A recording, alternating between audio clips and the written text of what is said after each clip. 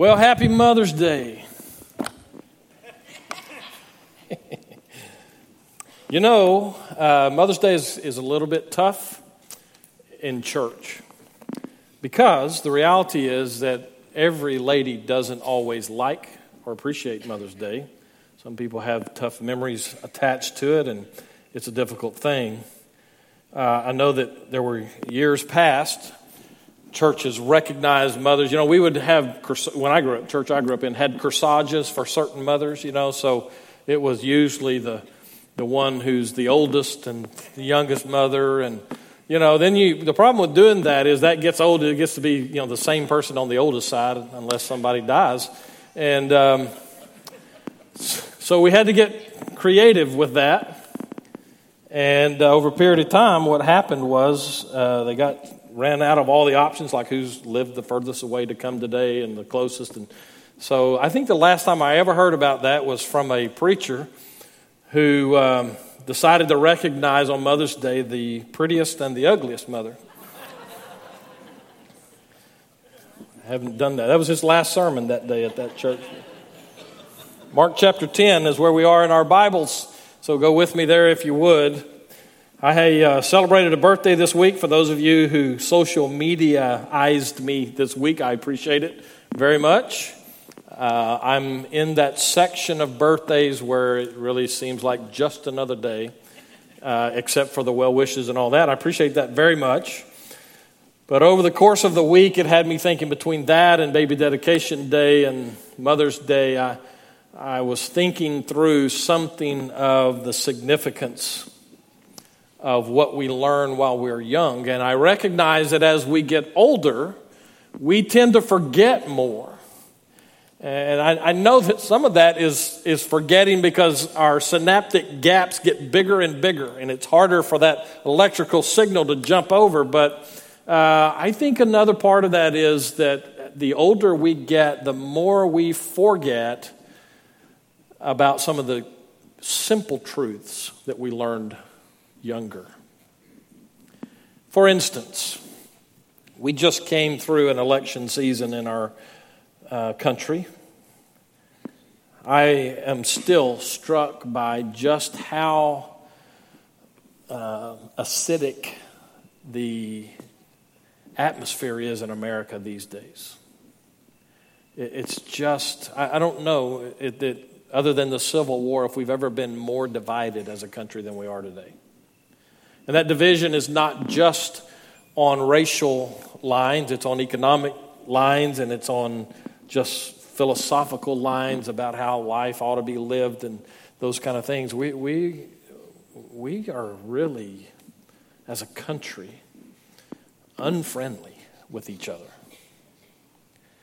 And so that takes me back to some of the things, all of that takes me back to some of the real truths that we learned in children's Sunday school, or maybe it was in vacation Bible school, or maybe in some of those Sunbeam classes, or some of the ones that some of you might have gone to years ago. Things like the lyrics to this little song. Jesus loves the little children, all the children of my political party. That's not right, is it? Jesus loves the little children, all the children of the world. Red. Okay, what's the next word? Okay, some say the next word is yellow. Some say the next word is and. And if my research is correct, those are both wrong answers. The best I can tell, and I read several different places, but there seems to be an argument that the way the original lyrics was not red and yellow, or red, yellow, black and white, but red, brown, yellow, black and white. So, if that's a true statement, well, let's finish the song. Jesus loves the little children, all the children of the world. Well, you want me to sing it for you? No, you don't. I'm not going to anyway.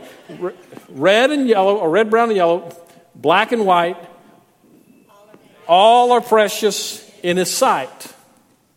Is that a true statement? Not as it relates to God, but as it relates to us. Are all precious in our sight?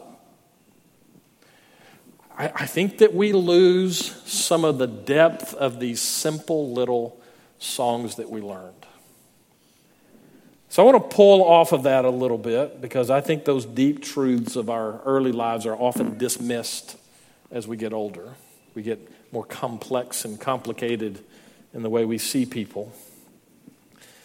But when we stop to think about this, there's some deep truth embedded in this that I want us to get to. And it comes from today's passage. It moves me to say that little song might well come from this passage. I've heard some people use it as such. I've seen people use this passage in wrong ways. I was part of a church that was undergoing what ended up being a split, largely. I was on staff at that church, and we had an elementary school that was Christian, at least in title. And it was a problem, and so there were a number of lawsuits attached to it. And finally, some leadership in the church just said, we need to call it a day with the Christian school, and we need to shut it down, and we get back to the business of being a church. And so in the process of that, this business meeting occurred, and I was so glad that I wasn't the pastor in charge of that business meeting because it was war.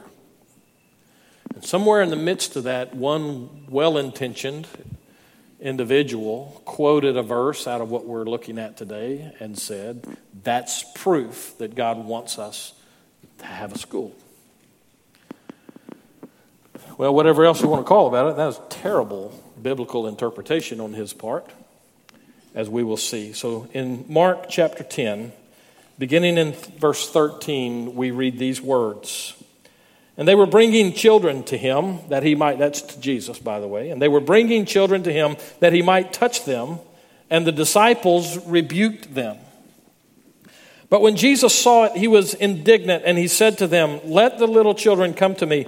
Do not hinder them, for to such belongs the kingdom of God. Truly I say to you, whoever does not receive the kingdom of God like a child shall not enter it.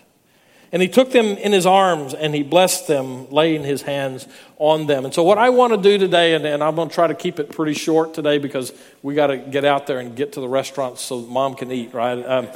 So let me just, as in fairly quick fashion today, I want to highlight 3 different groups that are in this passage. And I'm going to argue that we may well find ourselves in all 3 groups if we're not careful. And we certainly want to find ourselves in one of them. So here's the first group that I find here. These are the bringers, I call them. The bringers. This is actually, there's not much to support this as far as it goes, although clearly it's in here. Mark only gives them one verse. No, that's not even true. Mark gives them one word of one verse. It's in verse 13, the first part of it, and they were bringing children to him. We don't know who the they are here. We have some scholars who say, well, this is clearly the parents of those children are bringing them to Jesus. Well, that's not a good statement because that's not clearly stated. It's just they. Other scholars will say, well, it's almost certainly older children, to which we could say that's possible too. We don't know who they are, and it's not important that we know who they are. What's important is that we recognize what they're doing. These are the people who are bringing these children to Jesus. I think that's important for us. Let's make sure that we get the scenario down here, all right? And I'm not going to take the time to go build everything behind this so that we can see it, but let's just kind of push it this way. This is moving now towards the end of Jesus' ministry. The way Mark's gospel is constructed, everything after chapter 9 is a quick movement to the cross. Mark builds the life of Jesus in the first 8-9 chapters to the point that it culminates in the transfiguration. You can go back and read that. After that, Jesus comes off of the Mount of Transfiguration and his sights are set on the cross and the resurrection that will come. And so Mark puts a lot of stuff into this last number of chapters after chapter 9. And so with this, we've seen Jesus doing a lot of stuff in Mark's gospel. Miracles, he's always on the move, he's always active, he's impacting people's lives all the way up to this particular point. What I get from that is the scenario here is that it's high business. Matter of fact, you go back to chapter 9, the first part of chapter 10, Jesus is dealing with big topics. Chapter 10, verses 1 through 12, what Jesus is dealing with there is this centuries-old debate about divorce in the Jewish faith. And so it's almost as if he's holding court, an impromptu court session out there to say, okay, here's the way you see this. He brings fresh theology into the mix of that question, and it's this high, heady, intense kind of a moment. And it's at that moment that verse 13 just jumps off the page. And while he's having these big, deep discussions, somebody brings children into the mix. You know, my job as pastor had a lot of parts of it that I just really love. So let me let the cat out of the bag for you. I love watching you parents cringe when your kids jump into the scene. Happens a lot with me. I try to be careful with children so that I talk to them so that they don't think the pastor's some, far off guy. I certainly don't want them to think that I'm like their children's minister is. And so, he's not in here anymore, is he? Okay, good. I just think it's important that children know that pastors are real people. Not some guy that stands up there and preaches all the time. So on a regular basis, I'll try to talk to kids. Parents get a little weirded out when kids start talking back to the preacher. I used to do a children's sermon when I was in college, and I was support staff member of a church. And so they assigned to me the responsibility of doing a children's sermon during the worship service. And so I'd sit down on the steps and call all the kids in the church up, and they'd sit around there. And I handled that little thing the way I try to teach on Wednesday nights and that kind of thing, which is discussion oriented. So I would ask questions of these children. You know the good thing about kids? They always have an answer. I finally had one of the deacons who had 3 children in that little group pull me aside one day, and he said, "You're going to have to stop that." I said, "Why? What did I say?" He said, "You didn't say anything." He said, "I'm afraid of what my kids are going to say up there in front of the whole church about what happens at my house." You watch sometime after church in here, after the worship service is over, and the business of what we do here, spiritual business that is. And when church is over, kids flip a switch. And it's not a worship center anymore. It's a gym.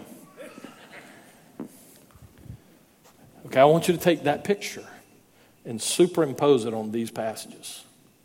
Jesus is doing big stuff. And somebody has the audacity to bring children. And we'll see before it's over with that the disciples were going to have none of that. And we'll see where that takes us, but let's focus in on the people who brought these kids, the bringers.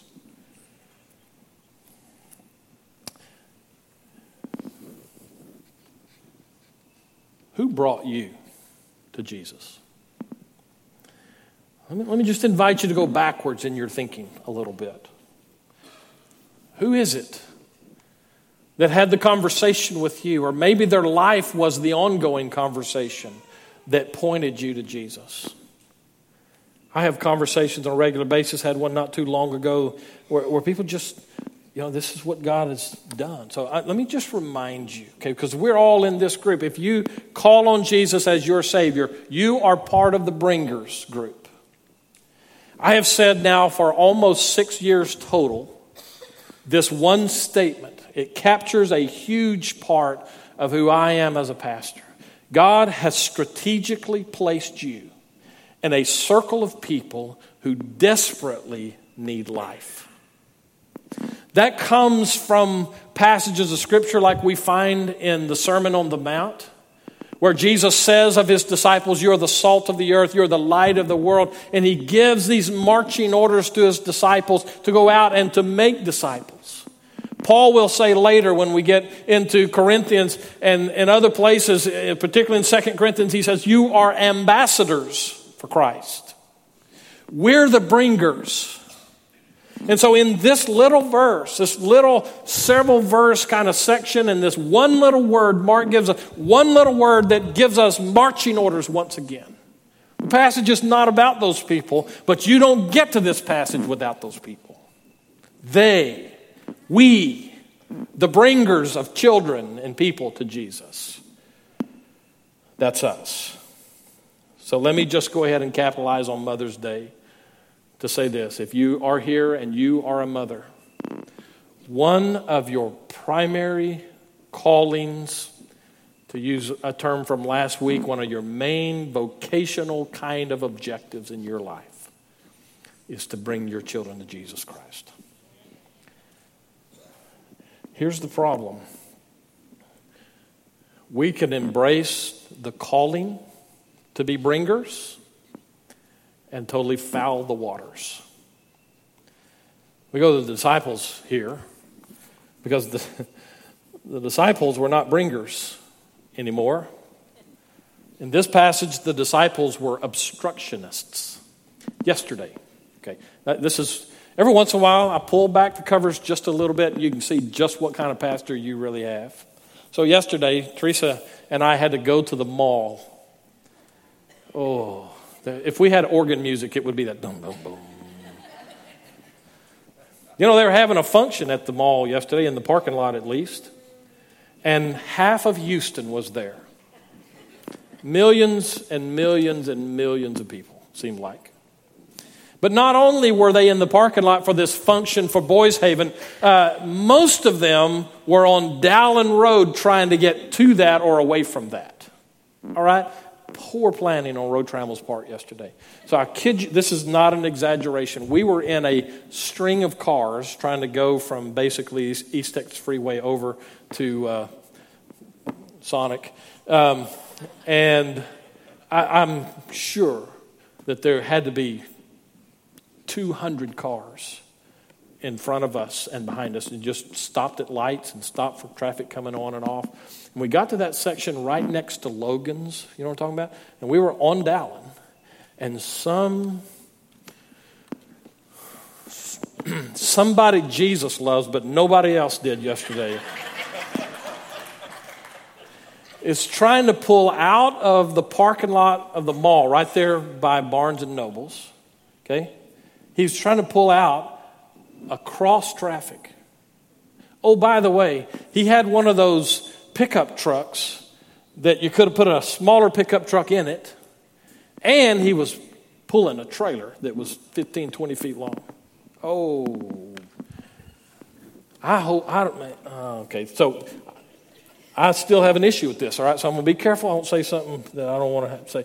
I sat there thinking, who is this guy? And it's fine when he was sitting over the side, and I was about to get my chance because, you know, it's a long light anyway. He got up, and the pickup truck right in front of me let that guy come all the way across. Well, there's all these lanes of traffic. He couldn't get across, and so he ended up being parked crossways in front of us. This is an obstructionist for progress. You get the picture, right? I needed to get to Sonic.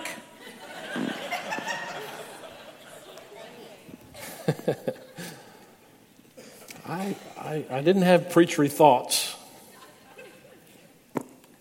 Enter the disciples into this little story. Here are children coming to Jesus. And the disciples, we go back to verse 13, and they were bringing children to Jesus that he might touch them, and the disciples rebuked them.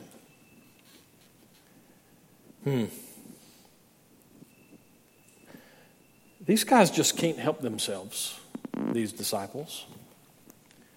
We need to be careful that we're not too hard on them. I think we need to let them own what's theirs to own here, but the reality is we're all a little bit like they are.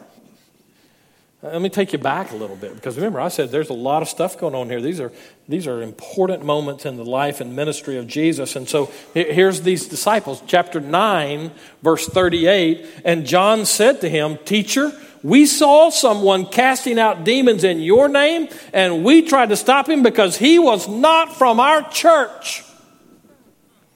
Well, that's not exactly what they said. He was not a Baptist. Well, no, that's not what they say either. We tried to stop him because he was not following us. You know what? This is obstructionism again, but this is worse. Because this is now these guys tattling on that guy. In other words, we're going to earn stripes with Jesus by letting him know just how narrow-minded we can be. Man, these disciples. Well, let's ramp it up a little bit, because there's actually something that happens even before this. So the previous little section there, chapter 9, verse 33, and they came to Capernaum, and when he was in the house, he asked them, "What were you discussing on the way?" But they all looked to the floor, ashamed of themselves. It says they kept silent, but that's the picture. But they kept silent, for on the way they had argued with one another about who was the greatest. These guys are so advanced in their obstructionism that now they're not even trying to keep people on the outside out. Now they're trying to push people on the inside to the margins. Churches are full of these people. If we're not careful, we are they. Not the they of verse 13a, but the they of verse 13b, where we become the ones, if we're not careful, that push people away. I said before, all of us are here because somebody brought us to Jesus. I wonder how many people are not in church today because somebody pushed them away from Jesus. This is tough stuff. It helps me as I read through this and find myself among these disciples. It helps me to see that Jesus will have none of it.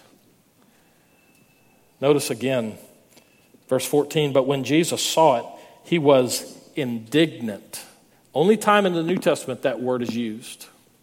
It basically means he was, well, I looked it up in Greek. You know what it means? It means he was indignant. Absolutely flabbergasted with the accompanying emotion of how could you even think that that's okay. That's important, I think, that we see that Jesus will not allow us to have that train of thought or that way of life that keeps people away from him. Back to the flow here. Jesus is moving to the cross. We're on the other side of the transfiguration now, and in Mark's gospel, man, the pace just picks up until finally Jesus is killed on a cross and then resurrects. And so now we see Jesus beginning to bear down with these disciples to teach them lessons. And so 3 out of 4 of these connected stories here with the divorce thing on the back end of it all, 3 out of those 4 are all dealing with the disciples getting stuff wrong as it relates to other people. Why does Jesus care enough to be indignant? And the answer is because people matter to him. Every people matters to him. That's bad English, but you know what I mean with that. Everybody matters, and if they matter to him, they have to matter to us. They have to. We got a lady that worked in the office here for a while. She's not with us in the office anymore, but she used to say this: if I get hit by a truck, you're going to need to know where certain things are. So she would tell us where things were. All right, so let me tell you this. If I get hit by a truck today and I'm not your pastor anymore, don't miss this. We can never settle and be satisfied with keeping people out of the kingdom of God. Every day, all day, we need to be careful about creating an environment where people can come to know Jesus Christ and not be pushed away. Here's the deal about that. You don't have to work at failing at that. All you have to do is just not pay attention. Because people are messy, like I said last week, and there's all kinds of people out there who are going to make it easy for us to say, no, you don't want to be with us. I'm thinking, I hate to call out a church, but I'm going to call this one out because they just disgust me. Westboro Baptist Church, you know that name?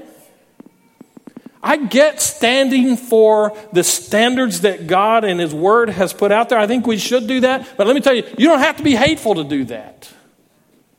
I was listening to a preacher this week. He's the maddest guy. I thought to myself, somebody needs to take this guy out and take him water skiing or something. Let him know that there's fun in life.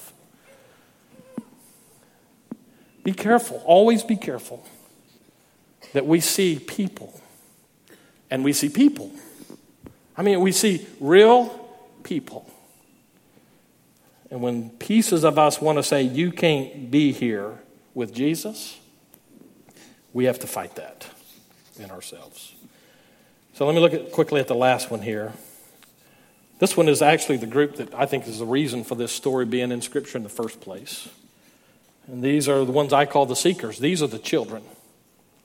So we had the bringers, and we had the obstructionists, and now we have the seekers. These are the children. Jesus is teaching here about the kingdom of God and what it takes to get into it. His disciples haven't quite figured it out. You might say that these disciples have not figured out that they need to be little children also. So let me go back and read this again, verse 14. But when Jesus saw it, he was indignant, and he said to them, "Let the children come to me.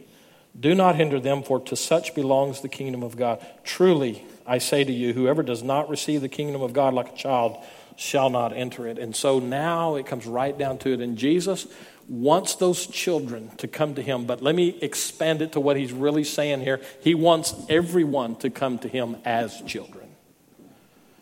It's not like elevating children to some special place in the kingdom of God. It's not what he's doing here. He's talking about how you get into the kingdom of God. And most of us think of a kingdom, and it's this territory, like the British Empire of previous centuries, and little pieces of land all over the globe that they owned because of their military superiority, etc. That's not what Jesus is talking about. He's talking about the kingdom of God, the realm, the reign of God. The only way you get into the kingdom of God is by coming like a little child comes at life. Remember what I said about your kids going nuts and coming and talking to me? And, kid, I don't have to talk a kid into telling me stuff. He'll just tell me. But children have a way of just kind of pushing all of the social standards to the side. And they're just going to be themselves until we train them out of that. I love talking to some of our teachers here. Those of you who work with kids, I don't think I was kindergarten kids especially. I love talking to our teachers who are kindergarten teachers about just the raw peopleness of little kids. Jesus says, come to me that way. No pretense. You can't flower yourself up enough for me to love you any more than I already love you. Just come to me, knowing that I give life. These kids that came to him, they didn't care about the whole discussion on divorce. It was right over their heads. But they sure wanted to get where Jesus was. You know what? I'm just crazy enough to believe that we live in a world that's full of people who are needing to get where Jesus is. This fits, what he says here fits with what we saw in the Sermon on the Mount, the first of the Beatitudes. Blessed are the poor in spirit. Literally translated, we could say, blessed are those who are bankrupt spiritually. That's the way you come to Jesus. To recognize, I don't have anything. The old song says, nothing in my hand I bring, only to your cross I cling. That's how you come to Jesus. Have you come to Jesus? Ever? Do you know the life that only Jesus can give you? If you're going to come to him at all, you come on his terms. And his terms are, you have nothing to offer except yourself. But that's what I want, is yourself. Jesus is serious about this. He takes his disciples to the woodshed because they're keeping people away. What do you say as a church? We hereby commit ourselves never to intentionally push people away. Let the children come to me. We could easily say that Jesus pushes, come to me as a child, and I will give you life. Let's pray. And as we pray, I want to invite you to come and hold on to what is yours out of this. First of all, if you don't know Jesus Christ in a personal way, if you've never reached a point where you came to him and said, Jesus, I need you in my life. I have nothing to offer you except myself. I am a sinner. I'm separated from you. I need you and your life. If you've never prayed that prayer, why don't you? There's life for the taking. This invitation time might well be for you to take that step. If you don't understand what that means, you don't know what to do with that, then I'll be down front here. I'd love to talk to you. We have others. Aaron's here. We've got deacons here. I'd love to talk to you. Others. It would be a tragedy to walk out of here having been brought to Jesus today and to turn around and walk away without him. How is it for you today? Father, use this time. Be glorified in it. Change lives for your glory is our prayer in Jesus' name. Amen.